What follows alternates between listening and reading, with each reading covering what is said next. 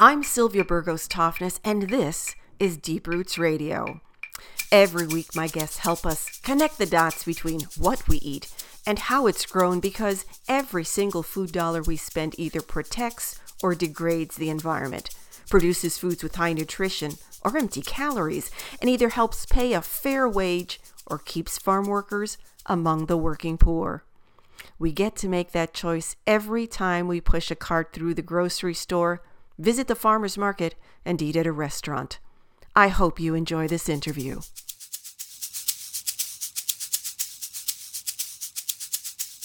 We do have a way of actually affecting the economies of those farmers that are involved in growing our coffee. You have my attention. Yes, you know, there's a way of making that linkage, even though we're thousands of miles away from those plantations. And this morning we have on the line with us someone who's actually worked very hard and very effectively to make fair wages a part of our coffee culture. And wouldn't you know that Lee Wallace is the CEO, and as they call her, the Queen Bean of Peace Coffee, which is located in, of all places, Minneapolis, Minnesota. Good morning, Lee. How are you? I'm great. Good morning.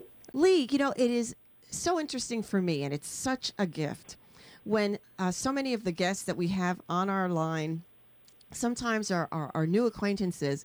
But man, Lee, as I was looking into this topic and as you and I had a first chat, it turns out that we've known each other. Isn't that true? It's true. We met 20 years ago when I was interning at a wonderful organization that you were involved with. That's right, the Midwest Organic Alliance, which was an effort, it was a nonprofit, in order to help bring organic product into the mainstream in the Twin Cities area. Yep, and my job as an intern was to go out and put shelf tags on organic products, and I talked to people who owned or worked for a variety of different kinds of grocery stores and helped spread the message about how to get more consumers interested in organic products. Well, isn't it interesting how our lives kind of got spiral around and we get to meet with one another again? I'm so glad about that. Thank you for helping me make that connection, Lee. Now, you are the CEO of Peace Coffee, and you've been at the helm of that organization for 10 years. In order for people to kind of get a notion of where we're going with our conversation, can first you define for us what fair trade means when it comes to coffee? Fair trade is about focusing on the majority of the world's coffee farmers first and foremost. So most coffee farmers own very, very small pieces of land, and one coffee plant only produces about a pound of coffee per year. Wow. So we're talking about farmers who are producing small amounts of product every year and face a lot of barriers in getting that product to market. So they join together in co-ops. They join together in co-ops so they can jointly market their product, and we buy only coffee from fair trade co-ops located throughout the world. So that's one of the big pieces. The other piece about fair trade is about direct, open, transparent business relationships. And the final part about fair trade, I would say, is about assuring a livable wage for the farmer. Coffee has been consumed worldwide for hundreds and hundreds of years. Is that true? Yeah. Coffee was originally discovered in Ethiopia and spread around the world from there. All right. And it is a huge industry. The U.S. is a major market. I think we're at about $30 billion a year. Coffee is the second most traded commodity in the world. So oil is number one, and then coffee is number two. So this is a gigantic business. Oh, my gosh. So we've got like two forms of black gold, huh? The majority of the coffee consumed in the world for a very long time has been what I think of as sort of your grandmother's coffee. So it's Folgers, products like that, coffee that traditionally came in cans. They got everybody going. You can think of all of the iconic jingles and commercials from when we were all growing up. You bet. In the past year, what I call specialty coffee has begun to dominate the landscape. So 51% of all cups of coffee sold in the United States in 2015 were specialty coffee for the first time ever. And that's everyone from Starbucks down to people like Peace Coffee. That is an amazing shift because in an interview that my husband actually listened to earlier this week about transportation, how far food travels, one of the things that was mentioned was the transportation of coffee. And it talked about, this person talked about that whole notion of coffee in a can. And you tell me if I'm wrong here, Lee, but coffee is a product that once it's roasted, it begins to degas. In other words, it emits gases. And if you put that kind of coffee into a can, it will cause the can to explode. And so in those years where coffee in a can rather became really popular, what they had to do, what the manufacturer had to do, is actually let the coffee go stale, quit degassing, so that they could put it into a can and it could actually have a long shelf life. So my thought is Americans grew up being very much accustomed to the taste of stale coffee. That's right. I think for a long time, coffee was a jolt to get you going. It wasn't something to be savored. I frequently say to people, coffee stales as quickly as bread. That's the way you should think about your coffee. So it is a highly perishable product. And in our facility and in many facilities like ours, we really focus on getting that coffee bagged as quickly as possible. And all of our bags have one-way valves on them that allow that gas to leave but protect the coffee from oxygen. So if you're drinking coffee from something that does not have a valve in it, then you know that it's been staled prior to packaging. You know, when you said that 51% of the U.S. market is now into specialty coffees, that's why, to me, it sort of sent up a flag that said, wow, things have changed. People are becoming more and more used to the taste of good coffee. And I think as people have gotten more interested in the taste of good coffee, then they've followed the path and begun thinking about where does coffee come from.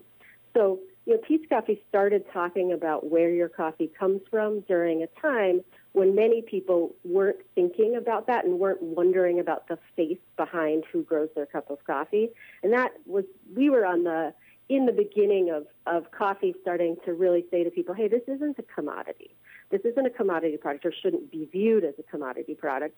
You should think about who produces this cup of coffee. There's a real face. There's a real farmer's family behind it. And let us tell you that story. One of the things that strikes me about Peet's Coffee is the fact that not only have you got these commitments to, great flavor and fair wages to the people who grow coffee on these smaller plantations all across the world, but you actually had to develop an entirely new kind of business model in order to do this because it's so outside of the large corporate conventional business model for coffee. Can you describe how it is that Peet's Coffee began? Peet's Coffee began out of conversations with coffee farmers. So an interesting thing about our business is that we are a for-profit company, but we are owned by a nonprofit trade policy organization. That nonprofit trade policy group is called the Institute for Agriculture and Trade Policy, was talking with coffee farmers in the mid-'90s, and they were asking those coffee farmers how to make their work more relevant to them.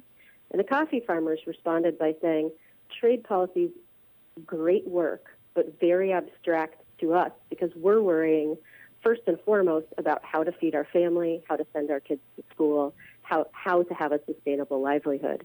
And they suggested to these trade policy folks, we would like you to focus on markets. Trade policy folks said, we're nonprofit people, we're not entrepreneurs, let's get back to the topic at hand. Well, this conversation went back and forth. Parties went their separate ways. About a month later, the Port of Los Angeles called, and someone at this nonprofit answered the phone, and the Port of Los Angeles said, we have 38,000 pounds of coffee that's been sent to you from Mexico here. How would you like us to get it to Minneapolis? All right, so this was a call out of the blue? This was a call out of the blue, yep. And so these folks, good folks, they said, we're in the business of helping farmers who can't send this coffee back, and they reached into their own pockets, found the money to buy that first shipping container of coffee, and started a business completely accidentally. It was green beans, so we had to go out and find someone to roast it. We had to figure out packaging, and then a lot of that coffee was sold 1 pound at a time. Oh my gosh! So did like a little group of entrepreneurial type people sort of get together to do this, or did you actually reach out to maybe another business in order to help make this happen? Churches were really good partners earlier on. A lot of the faith community came together around this idea of fair trade, and there were a lot of good neighbors who helped buy that coffee. Holy macaroni! So this was in the mid 1990s. Yes. Right. Okay. What happened after that? I mean, how did this grow from an accident to a real business? We just kept putting one foot in front of the other. Our story is one of being extremely resourceful, being extremely lucky, and being extremely passionate. I think it's those three things. We didn't have a lot of resources to begin with, and so we would just go to community festivals, hand out coffee, and just talk to people about what our beliefs were, got them to taste the coffee, got them to taste how delicious it was. And as we began to build that base, we found that food co-ops were very interested in what we were doing, and those food co-ops were our first account. You bet. I can see that. In this community, I can see where that would happen. We were involved in bringing formal fair trade to the United States. So there were some predecessors who were working on fair trade issues ahead of us, but we really, through our association with IATP and the policy side of things, were the first to bring fair trade licensing to the United States and to bring that formal educational institution where we were trying to really get consumers to think about where coffee comes from, the principles of fair trade, and where they should be putting their money. All right. Now, this raises a question, which comes up again and again when you start talking about fair wages. When people say, well, you got to pay people a fair wage, they've got to be able to make a living. Very often, the employer will say, "Hey, I can't afford to give people a fair, a living wage. It'll kill my business."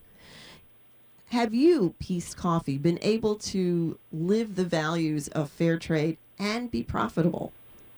We have been.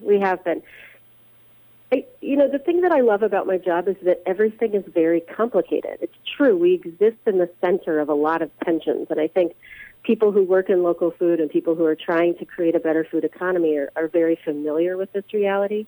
There's no easy answer to any of this. I'll tell you a funny story. I got invited to go out to Washington, D.C. a couple of years ago and speak to lobby, basically, about raising the minimum wage. And everybody kept saying to me, and through the course of all of these conversations, well, how do you do it? How do you figure out how to pay coffee farmers as much as you possibly can for their coffee and then try to employ people under good terms and then sell your product at a price that consumers feel that they can afford? And I said, the reality is that you make less money. You just do make less money, but you feel better about what you're doing. So that's our approach, is to try to manage all of these tensions and then to scale the company and be able to buy more coffee from coffee farmers, because that's really what we're focused on doing. Okay, so your profit isn't necessarily taken in the way of money. It's a different kind of bottom line. No, I am definitely held accountable to actually generating dollars that fall to the bottom line, because a portion of our profits go back to the nonprofit that owns us and goes to support, say, our nonprofit work. So no, we don't measure profit differently. We measure profit in a variety of ways. So we're focused on a number of indicators. We're focused on how much coffee can we buy every year from coffee farmers. That's one. But then no, I'm told you have to drop a certain amount of money to the bottom line. So I'm proud of that fact. I'm proud of the fact that we figured out how to actually generate income, generate dollars, but then also have social impact.